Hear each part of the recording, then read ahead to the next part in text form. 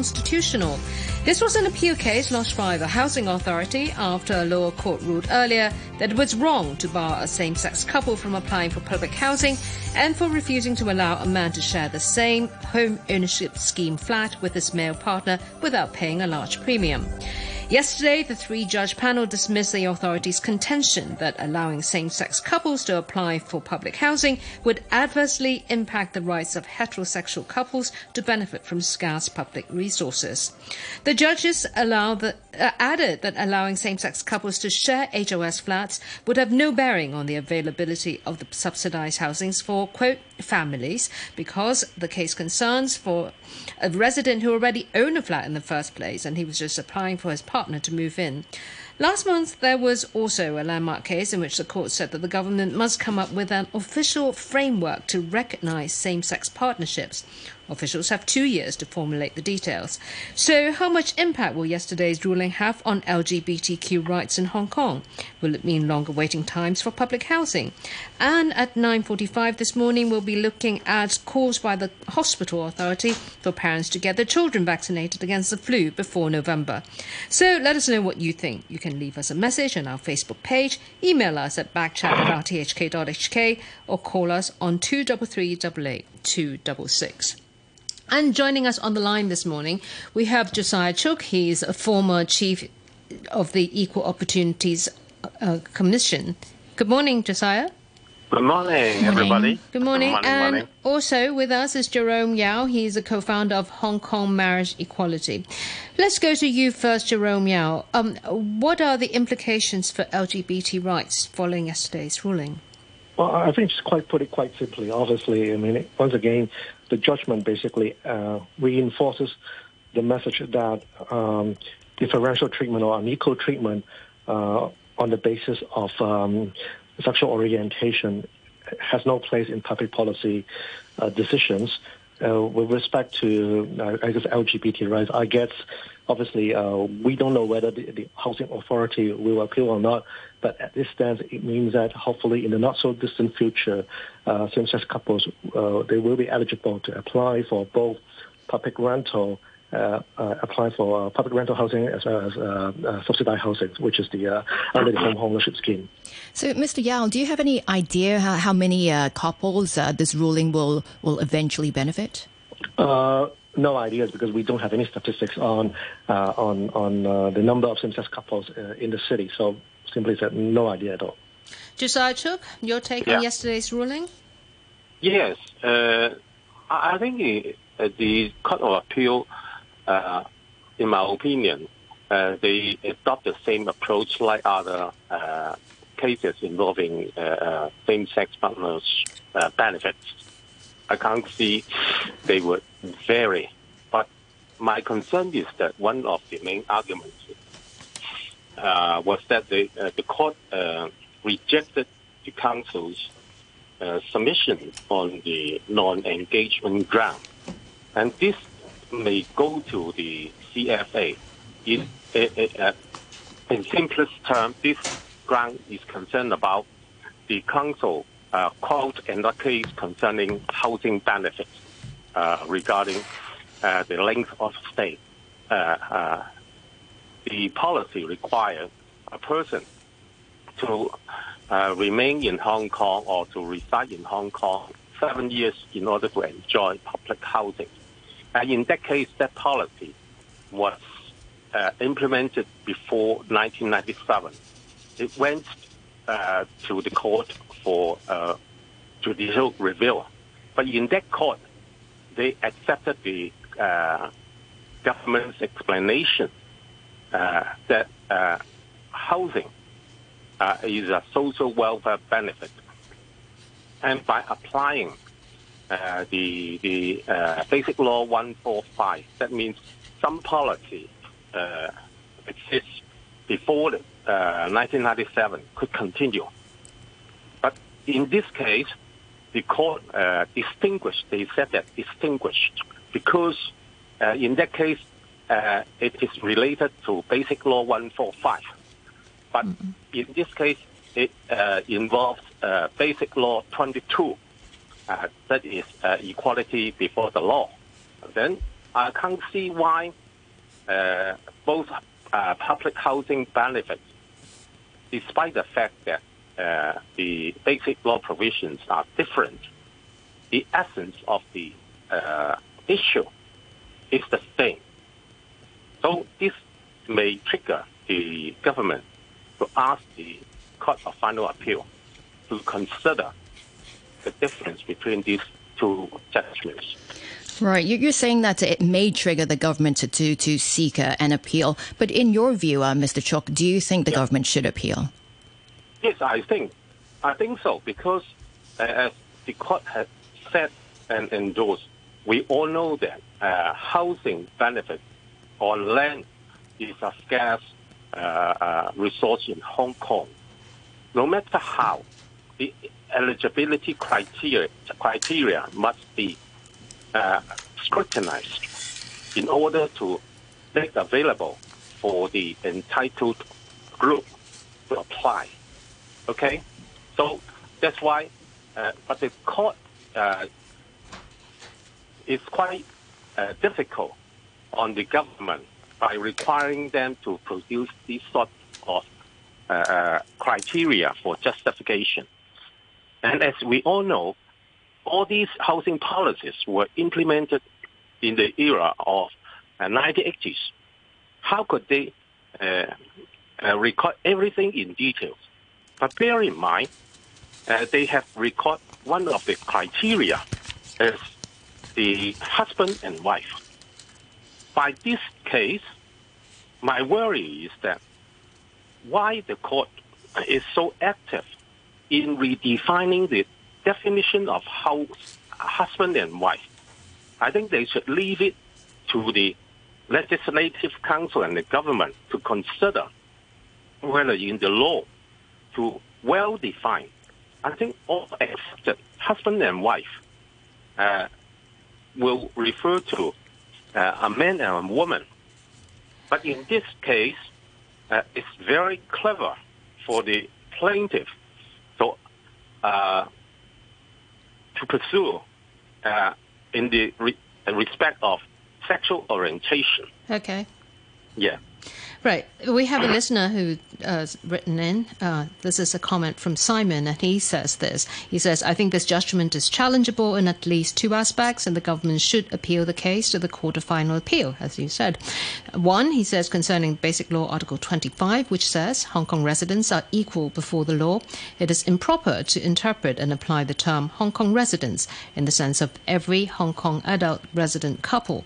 It can only be interpreted and applied in the sense of every Hong Kong individual resident. In this regard, Hong Kong government should ask for an interpretation of this article by the Standing Committee of the National People's Congress. Secondly, he says, concerning Hong Kong Bill of Rights, Article 22, which is the same as the ICCPR Article 26, and says all people are equal before the law and are entitled without any discrimination to the equal protection of the law. It is improper to interpret and apply the term all persons in the sense of every adult couple. It can only be interpreted and applied in the sense of every individual person. Your reaction, please, Jerome Yao? Do you think this should go to the Court of Final Appeal? No, not at all. I think it's an absolutely waste of public resources. Let me explain a few things. First of all, I think it is worthy to repeat what the judgment says at paragraph 173. It says the differential treatment in the present cases is a more severe form of indirect discrimination than most cases. And it goes on and says, the housing authority in substance admits that its policy specifically targeted same-sex couples for, quote, deterrence. This was a form of targeted and direct discrimination. I think, come on, it goes down to a very core issue. What does it mean by equality before the law or equal treatment? And I think it is there's no doubt that in Hong Kong, it is well established that discrimination on the ground of sexual orientation will attract scrutiny. And basically, if there isn't a very persuasive justification, then the court will say, no, that would be deemed unconstitutional. And that's precisely what has happened in this case. And I think, what we have heard is lots of legal arguments. I think, yes, there may be different arguments, but I think if one has the time, go through the judgment, the Court of Appeal has dealt with all these judgments very thoroughly, and basically the court rejected all the arguments advanced by the housing authority. So I think, I'm not sure what end if the housing authority, whether they would get what they wanted if they decided to appeal to the Court of Final Appeal, first of all. And secondly, I think one should bear in mind that in early September, the Court of Final Appeal handed down the decision in the Jimmy Sham case, asking the government that it should provide for an alternative framework to recognize same-sex partnerships. And I think, if this case goes to the Court of Final Appeal, I think, logically speaking, I just not see how much of a chance the housing authority will win. Okay. So from that perspective, I think the best thing is to move forward and really focus on make use of the next 2 years and come up with a comprehensive framework to recognize same-sex partnerships and deal with all these issues in a logical, fair, and comprehensive manner. What do you have to say to those thousands of families who are now saying, well, we might have to wait longer for public housing then? There's no empirical evidence to suggest one way or the other. Obviously, the court mentioned this quite specifically. Obviously, when it comes to the wait time, it depends on the number of applications and number of housing, and there are lots of variables. And I think it's plainly illogical and unfair to say simply because now that, according to this judgment, same-sex couples can apply, then there would be a further longer waiting line. I think that's purely speculative, and I don't think that's very helpful to our discussion. Okay. I have something to respond. Yes, please go ahead. Concerning first about the public opinion on the individual or something like that. As I'm a retired barrister, I do not agree that comment because it is too schematic. According to the Laws of Hong Kong, Chapter 1, General Clause Interpretation, whenever any provision concerning singular, it means it could embrace plural. So it makes no sense to argue on individual or couple or something like that. Okay? For the HOS case, Mr. Lee is an individual, okay? Yeah, Mr. Lee being the person in yesterday's case, yes. In Finger is a couple, but I do not concern about individual or plural. Human rights are for humans, okay? No matter individual, and that doesn't make any sense. But concerning Jerome's remarks, one thing, for the indirect discrimination, it has to go through what we call the 4-stage test. I agree that the court has considered the 4-stage test, except that, as I have expressed, that they are very demanding on the government to justify. And I do agree they have quoted that it's too speculative to project that same-sex partners, when they join the queue, it will delay the waiting time of the other heterogeneous couples or something like that, okay? But without going into deep, it's a common sense. If the queue, somebody or some additional groups join in, inevitably the queue will be longer. Taking aside all other economic or salary or something like that, or the supply factor, it is a common sense understanding. I don't know why they ask too much from the government, and having regard that policy was implemented since 1980s. How could the government list every consideration on paper? But as long as those relationship, husband and wife, is included in one of the criteria, it goes without saying they are pursuing the husband and wife relationship. As for Mr. Lee, the HOS succession issue, I will agree that it's not husband and wife, because in that case, he is pursuing the criteria of family member. So sometimes law is quite tricky. Okay, but the court did say earlier, in Jimmy Sham's case, that the Hong Kong government should come up with a legal framework to recognise same-sex unions. Yeah. So your definition of husband and wife, or husband and husband, or wife and wife, may be different in the future. But this one, I have to make clarification. For example, in that Jimmy Sam case, it does not involve housing.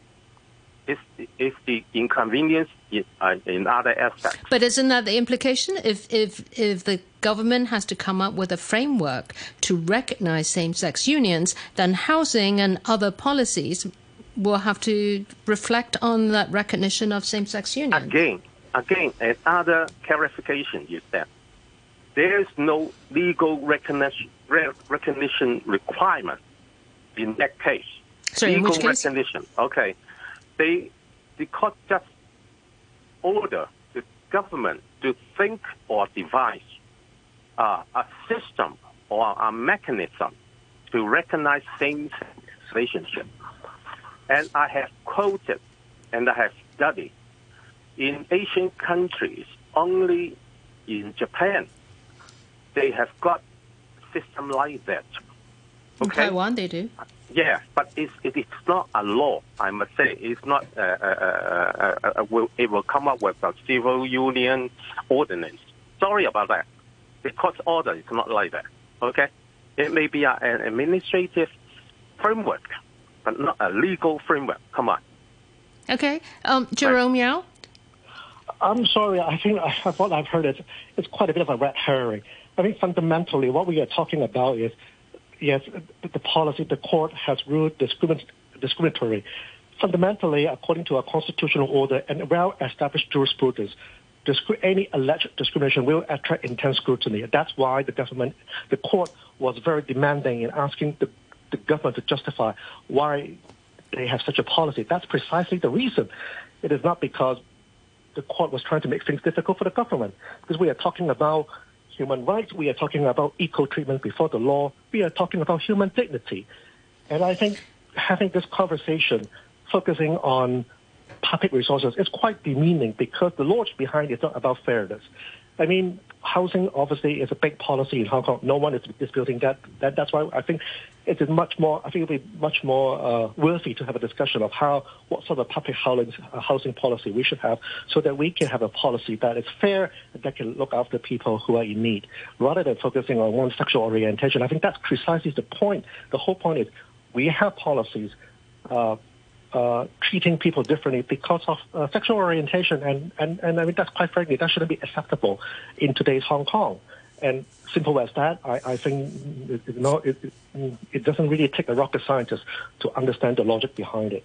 Josiah, because it shouldn't be about. I think you have to understand, discrimination is a broad concept, but under discrimination, it has direct or an indirect. Indirect could be justifiable, even if it may be unequal. So that process, now the Court of Appeal is not satisfied only, but we have an upper court of final appeal, just like Jimmy Sam. In his former case, he appealed up to the final appeal, but for the same-sex marriage, he lost. Only he marginally won in the mechanism issue to recognize same-sex marriage, same-sex relationship. So discrimination, sorry about that. It is not an absolute right. We have to study the legal provisions carefully. Okay, if it is a direct discrimination, then it's hard to argue. But if it is for indirect discrimination, it's a balancing exercise.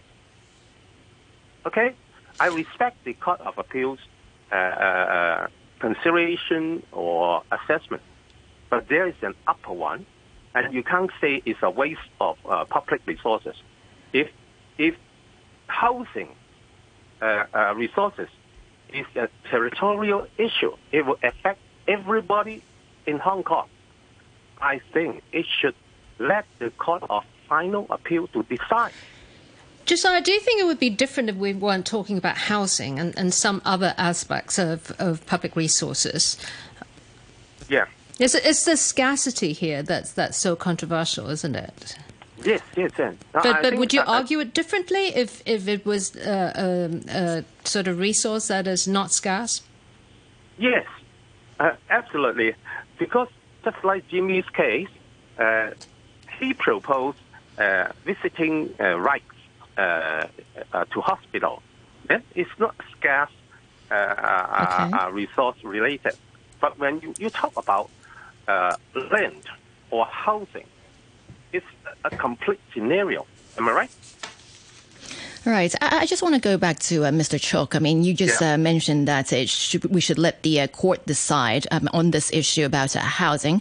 I just want to go to this story in India, because India's top court, it has just declined to legally recognize same-sex unions in a landmark ruling yesterday.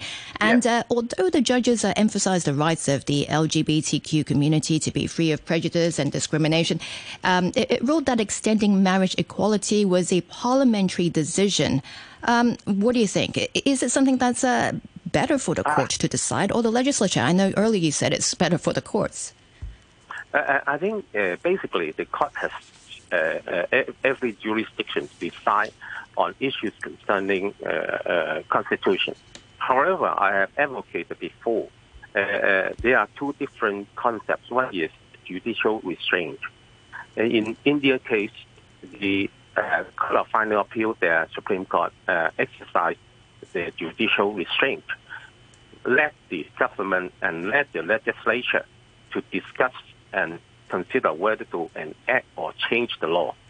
But another stream is judicial activism. That means the court act on his own or on their own to intervene the issue. Now, I could say that in most cases of benefits, they actively intervene. Whether it is right or wrong, I will respect the Court of Final Appeal because Hong Kong is under rule of law. But it seems that the court is more than likely to grant benefits issues. But how about the government and the legislature?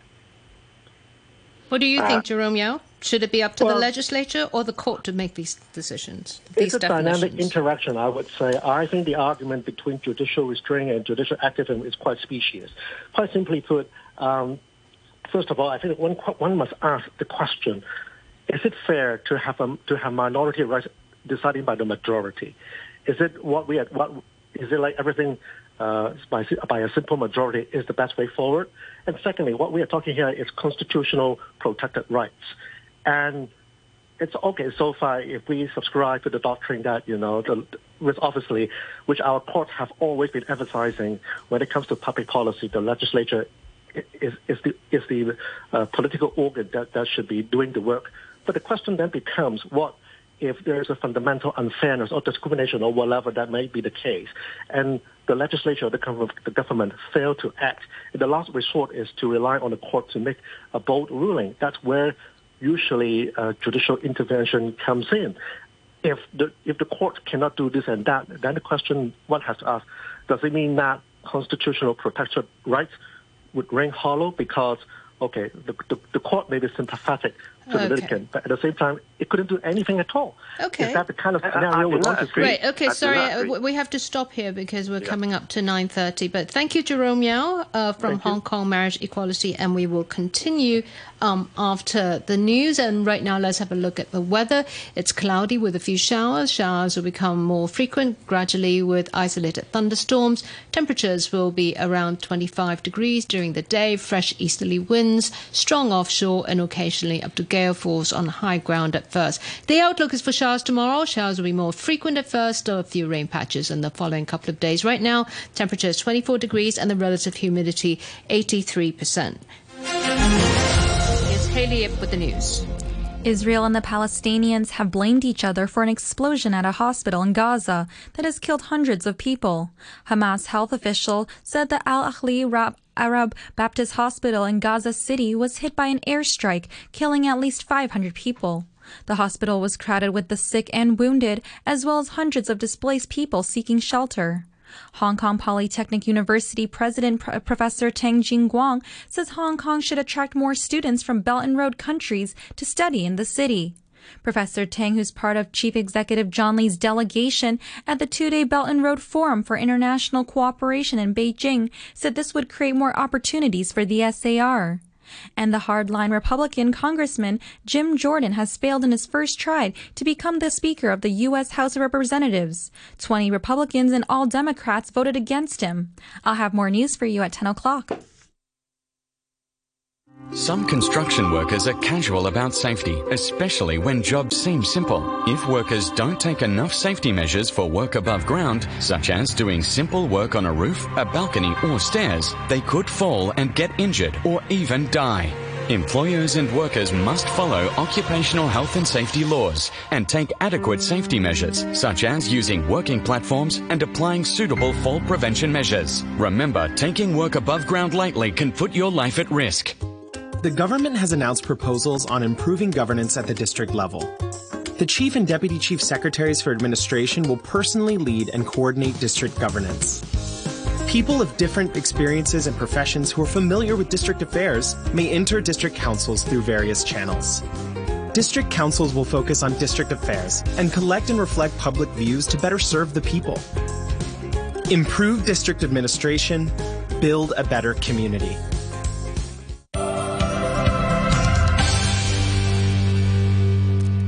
Welcome back. This morning we're talking about LGBTQ rights following yesterday's Court of Appeal ruling in favour of giving housing benefits to same-sex couples. Basically, the case was the Housing Authority contesting, lodging an appeal about a man who applied for a home ownership scheme flat, allowing his same-sex partner to move in. Now, joining us on the line now is Sun Yu Tung. He's an associate professor with the Gender Studies program at the Chinese University of Hong Kong, and also still with us is Josiah Chuk. He's a former chief of Equal Opportunities Commission. Sun Yu Tung, earlier we were talking about whether this case would go to the Court of Final Appeal. What do you think?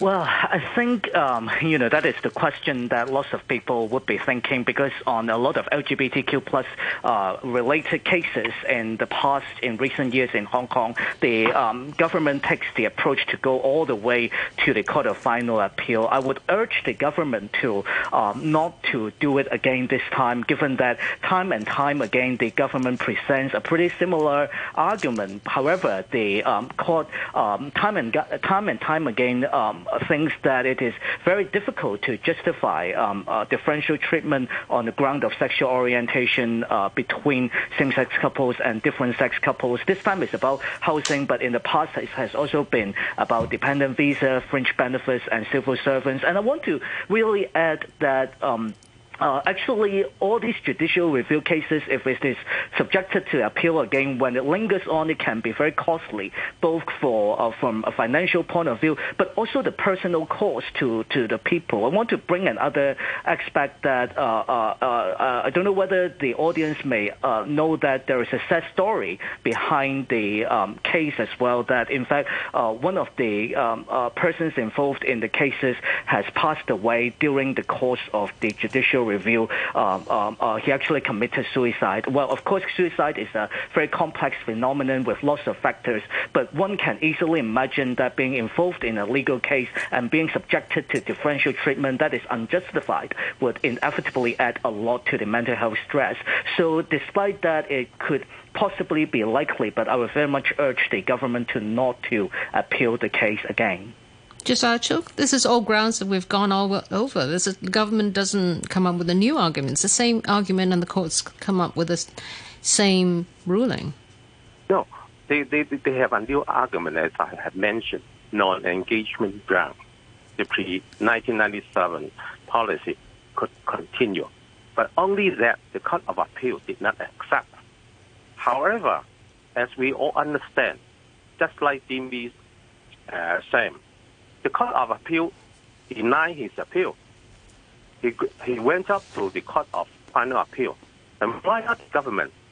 As I have reiterated, housing benefits is a scarcity resources problem. Okay? And it affects everybody. It's a territorial issue. Right. I will agree. Mr. Lee has a sad story to tell the court, but it's not relevant when you consider a territorial issue. Okay. Sun Yutong may go to Court of Final Appeal. It might even go to interpretation at the National People's Congress. Now, as you know, Sun Yutong, yesterday India has also come up with something similar. Basically, they refused to legally recognize same-sex unions. Is there a cultural aspect to this? Well, I think it's very interesting. Actually, yesterday afternoon, I was listening live to the Supreme Court of India. As you mentioned, a very similar argument that's made in the Supreme Court of India to say that, well, they think that same-sex marriage should be a matter for the government of India to consider. They don't think that the court should be able to decide on that. However, they made it very clear that the government should consider different ways to protect the rights of LGBTQ plus people. So I think it is very interesting that it seems in more and more Asian jurisdictions in a region that in the past has been assumed to be more perhaps socially and culturally conservative on LGBTQ plus issues, more and more places are thinking about, well, okay, like no matter how we name that system or what system we use, there should be protection against discrimination for a minoritized group in society. And I think another point is also very important to think on is that I think yesterday when the court ruling in Hong Kong was about housing, which is very understandable. Housing is a very sensitive issue in Hong Kong. A lot of members of the public would be very understandably very concerned about it. But I think for me, it's very important to remember both the issue of rights and responsibilities. Like to my knowledge, and I think in fact to everyone's knowledge, that an LGBTQ plus person in Hong Kong would also need to pay tax. So they are also citizens of the society who are subjected to different responsibilities in a society. When they are also subjected to different responsibilities, it's very difficult to think of an argument that, oh, you have the responsibilities, but your rights wouldn't be granted. So I want to emphasize that yesterday when the court ruling may highlight the rights aspect, but actually LGBTQ plus persons, like any other citizens in society, are also subjected to the responsibilities, are also contributing citizens of the society as well. Yeah, Sun Yutong, Josiah repeatedly made the point that this is about the scarcity of housing resources here. It would be different in Jimmy Sham's case, for example, the visitation rights and, in a hospital or whatever. What do you have to say for those families, many of them with young children, who is just saying, well, wait a minute, we also have rights? Well, I think then everyone enters the queue as the court judgment also said that there's no constitutional protection over how long is the waiting time for housing. And then when we're talking about families of young children who are in heterosexual relationships, there are equally people in same-sex relationships who have got different needs and different rights. So I don't think it is right to compare to say who is in a more needy situation. And as I mentioned earlier, that an LGBTQ plus person is subjected to the same amount of responsibilities like a non-LGBTQ plus person in Hong Kong society. I find it very difficult to say, well, actually then, like, to give them the equal amount of rights then is actually taking the rights from other people. I find that argument pretty ungrounded. Right. Professor Xun, now the Housing Authority said it's studying the judgment and would take follow-up actions as necessary. And you're saying that they shouldn't go to seek another appeal. So in your view, what sort of follow-up action should it be considering at the moment? And should it be making any changes now? Because, I mean, like we mentioned earlier in the program, the government has 2 years to come up with a framework to deal with this issue, this overall issue. Yes, I think, yesterday's case then should be understood also in conjunction with another kind of final appeal decision earlier last month in early September that says that Hong Kong government needs to provide at least an alternative framework to recognize the core rights of same-sex couples. And I would urge the government to have a comprehensive review, and then the core rights can't be drawn too narrowly. Otherwise, then there are going to be more and more court cases. In the last few years, there are already quite a few, and then these cases are very costly. And I really think the government should take a comprehensive review in terms of what that alternative framework should be and what the core rights should be. And then actually, even the court has mentioned that same-sex marriage is not off the table. They only thought that it shouldn't be subjected to the court to decide on that. And then the government can think about different frameworks, including same-sex marriage and other frameworks, and I would urge them to consider giving more rights to same-sex couples. Otherwise, then if the framework is not meaningful and comprehensive enough, then we're going to see more and more lengthy and expensive court battles in the future. But what about right now? I mean, after this court ruling, I mean, what do you want the Housing Authority to do? I mean, what sort of follow-up should it do? Or like you're talking about, should it wait for the framework to be introduced? Well, I think like at the meantime, I would urge the government and the Housing Authority to look at changing the policies and without further delay, because in a lot of related cases, sometimes after a court decision, there can be quite a lot of delay between the court decision and then the policy being implemented. And that's another case earlier this year concerning transgender people's rights, that a lot of trans people were saying that, well, the court has decided that sex reassignment surgery should be removed as a prerequisite for them to change the gender marker on the identity card. But then the Immigration Department took a very long time to implement that policy into practice. So in this time, I understand that yesterday evening, the Housing Authority has issued a statement to say that they would look into the policy, they would review the court judgment, and then consider what are the next steps. I would urge, well, the first thing, as I mentioned, not to further appeal the case again, and then the second one is to not further delay the implementation of recognizing same-sex couples for housing rights in Hong Kong. No further delay on that. But if changes are made now, do you expect more changes to be made in this area again in around 2 years' time, Professor? I mean, would this cause more confusion?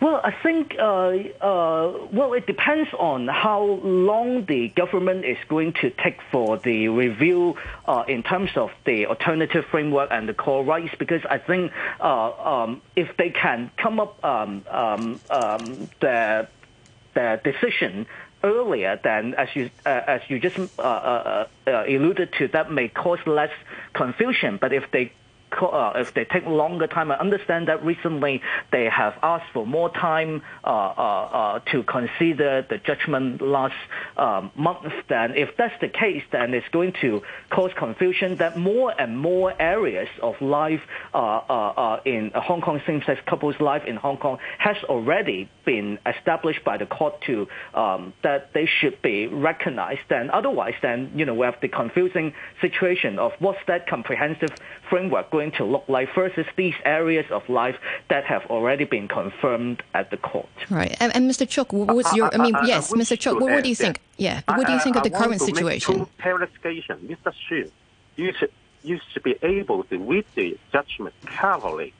In the Jimmy Sam's case, the court has not decided what is core rights. This concept was only brought up in the Court of Final Appeal, and the judges query on that, the spectrum and the definition. So they only regarded those issues being brought up in that case is inconvenience. Okay? There's no definition yet on the core rights of same-sex partners. Okay. And I could say that. And I also want to respond about the transgender case. Bear in mind, the court ruled that full reassignment surgery is unconstitutional. Full, F-U-L-L. But they did not rule on partial surgery is unconstitutional. Read carefully. Okay? Well, but it still involves changing somebody's body, doesn't it? Yes, whether I it's agree. partial or full. I agree, but we have to be abiding by the law. The court's order is set in that direction. We cannot inflate it or distort it. Okay. We have a listener who's written, and maybe Josiah Chook, you can answer this. This person is saying that he's seeing a lot of comments on our Facebook page, and he's wondering, I wonder Hong Kong's qualification to call itself Asia's world city. So basically, I take it to mean that, does Hong Kong follow international trend? Are we up to date in the way the world changes? What do you think, Josiah Chook? I think the international trend is not legal. I just call it two examples: the proper way to enact the law or to solve the problem. UK, before enacting same-sex act, the court is restrained to interpret the law to cover protection for same-sex couples until the parliament changed the law.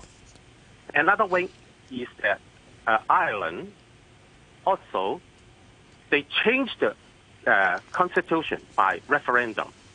And we have to understand we are now living in Hong Kong. We could not have a direct referendum on changing the constitution. The constitution is in the hands of the National Congress of China, and we have to recognize it. If there is a need to change the constitution, I would urge all citizens to air their views, even though they may be in conflict, and let the National Congress to decide. And I'm not sure whether the government will pursue these sorts of cases to the National Congress to consider changing the law or reinterpretation of the Constitution or this policy. Okay?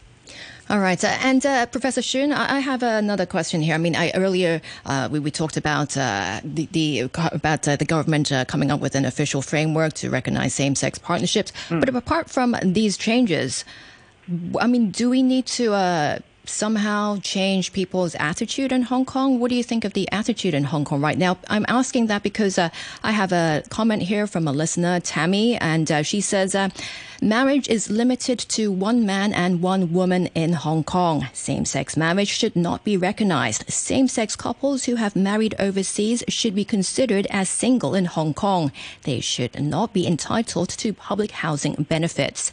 And that is from Tammy. So, Professor Shun, what about what people think in Hong Kong? Well, I think definitely that, when we're thinking about diversity and inclusion issues, not only on LGBT plus issues, but other socially marginalized groups, we, in addition to law and policy protection, we also need cultural and social mindsets that are friendly towards minoritized groups in society. So as someone who teaches on diversity and inclusion, I of course think that it's very very important. But I also actually want to add that actually public opinion on the ground in Hong Kong has actually been changing. So we have got longitudinal data that we here at the Chinese University of Hong Kong have collaborated with Hong Kong University and also University of North Carolina, Chapel Hill, that through 3 rounds of longitudinal survey that were collected in 2013, 2017, and 2023, that clearly shows that public support for LGBTQ plus rights has increased throughout the years. If we just look at, say,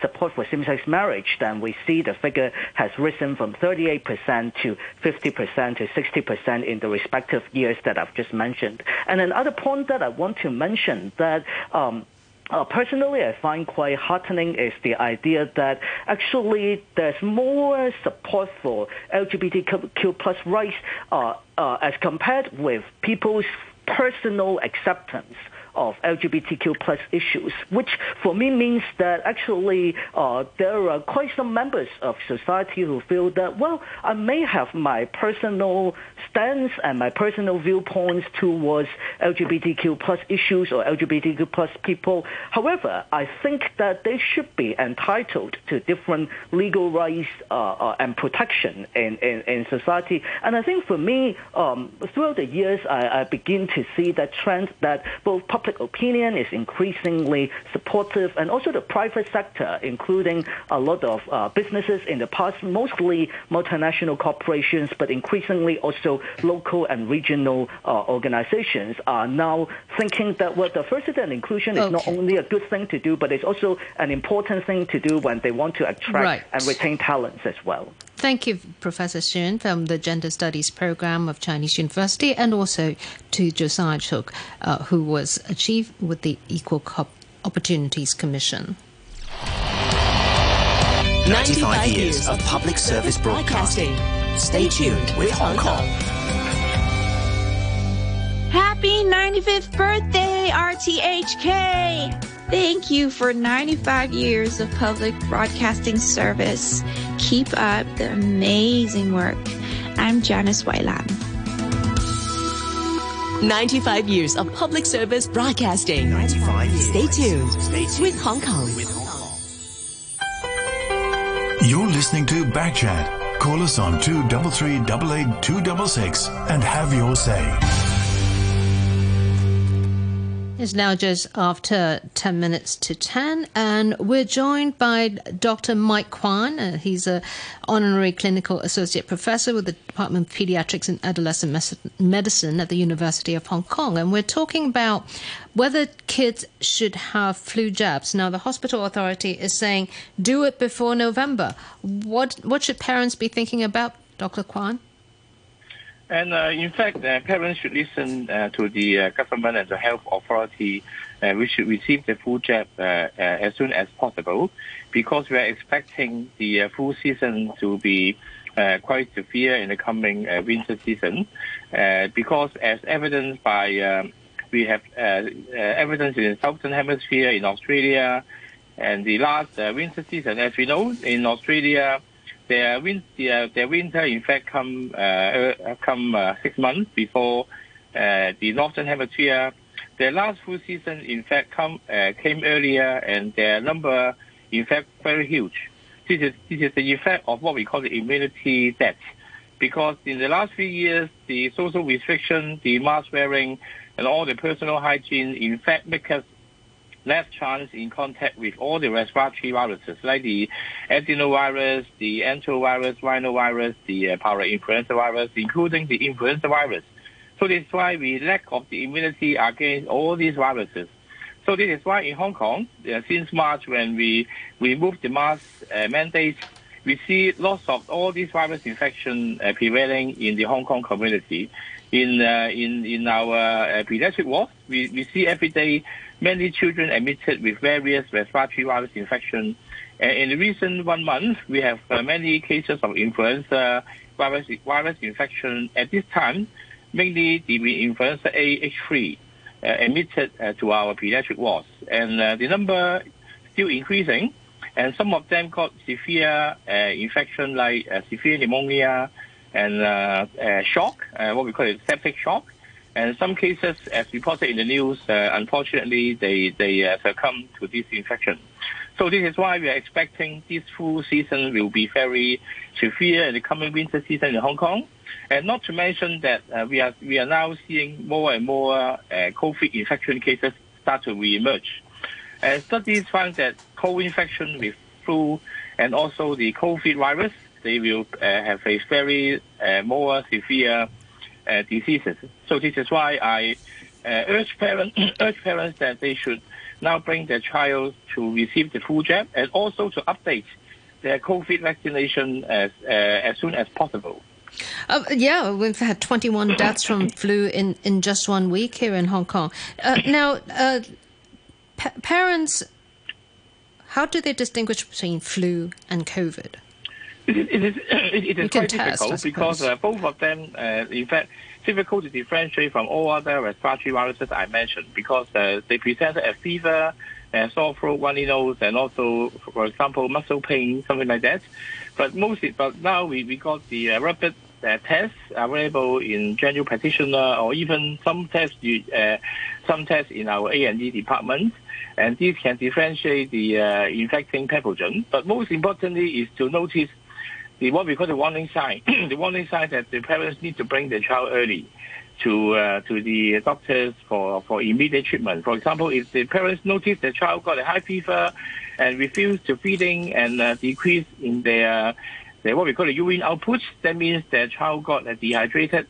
And also with breathing difficulty, those are the warning signs that the parents need to bring to the doctor early for the immediate treatment. But if they not have this warning sign, then the children can be cared of at home, and with adequate hydration should be okay. And it is difficult to differentiate all these different virus infection clinical features. But most importantly is to receive the vaccination and to protect these children with whatever vaccine available. Right. You've been telling parents to update their kids' vaccination when it comes to flu and COVID. Many of these young kids, for quite a few of them, they've been taking the Sinovac vaccination. And as we know, over the past few months, COVID has changed. I mean, it's mutated. There are new variants. If they take another vaccination, are you suggesting they take another Sinovac one? And how effective would that be? Because Sinovac hasn't really changed much. Sinovac is also effective as we perform studies among the two vaccines. The BioNTech, the Sinovac vaccine, both of them seem to be useful, and both of them effective against the COVID virus infection. So this is parents should be assured that both the BioNTech and the Sinovac vaccine they are both effective against the virus infection. And it is important to let the audience know not to wait for for example, the new vaccine to arrive in Hong Kong because the XBB vaccine we still don't know when this vaccine will be available in Hong Kong. So most importantly is to let the children to vaccinate with whatever vaccine presently available in Hong Kong. I want to ask also about RSV, which is another virus that's been circulating in other parts of the world and primarily affect children. Is Hong Kong at risk of that? Yeah, this is very important because in this year we are seeing that previously RSV only endemic only in the winter season. For example, in October to December and also from January to March in the Northern Hemisphere. But in this year, just maybe because the reason I just explained, because we not have contact with this virus in the previous few years, we just found that this virus become prevailing the whole year. And now at this moment of 35 degree of temperature, we're still seeing the RSV infection in our children, among our children. And not only in children, we see RSV infection also prevailing in the adults. So this is a very important infection now prevailing endemic in our community. And to prevent the RSV infection, most importantly, because it is a droplet infection, is to wash our hands properly whenever we contact any contaminated surface. before touching our face and our nose. It is the most important way to prevent the RS3 infection. And the vaccine is still yet to be available for the RS3 infection. Okay, well, thank you very much, Dr. Kwan, for joining us this morning. And thank you very much to my co-host, Janice Wong, and our producer, Rafael Black.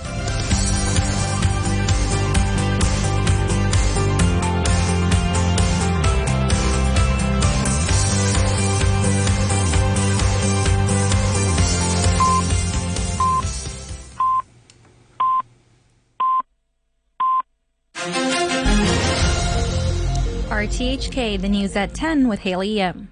Israel and the Palestinians have blamed each other for an explosion at a hospital in Gaza that has killed hundreds of people. Hamas health officials said the Al Ali Arab Baptist Hospital in Gaza City was hit by an Israeli airstrike, killing at least 500 people. Pictures from the scene show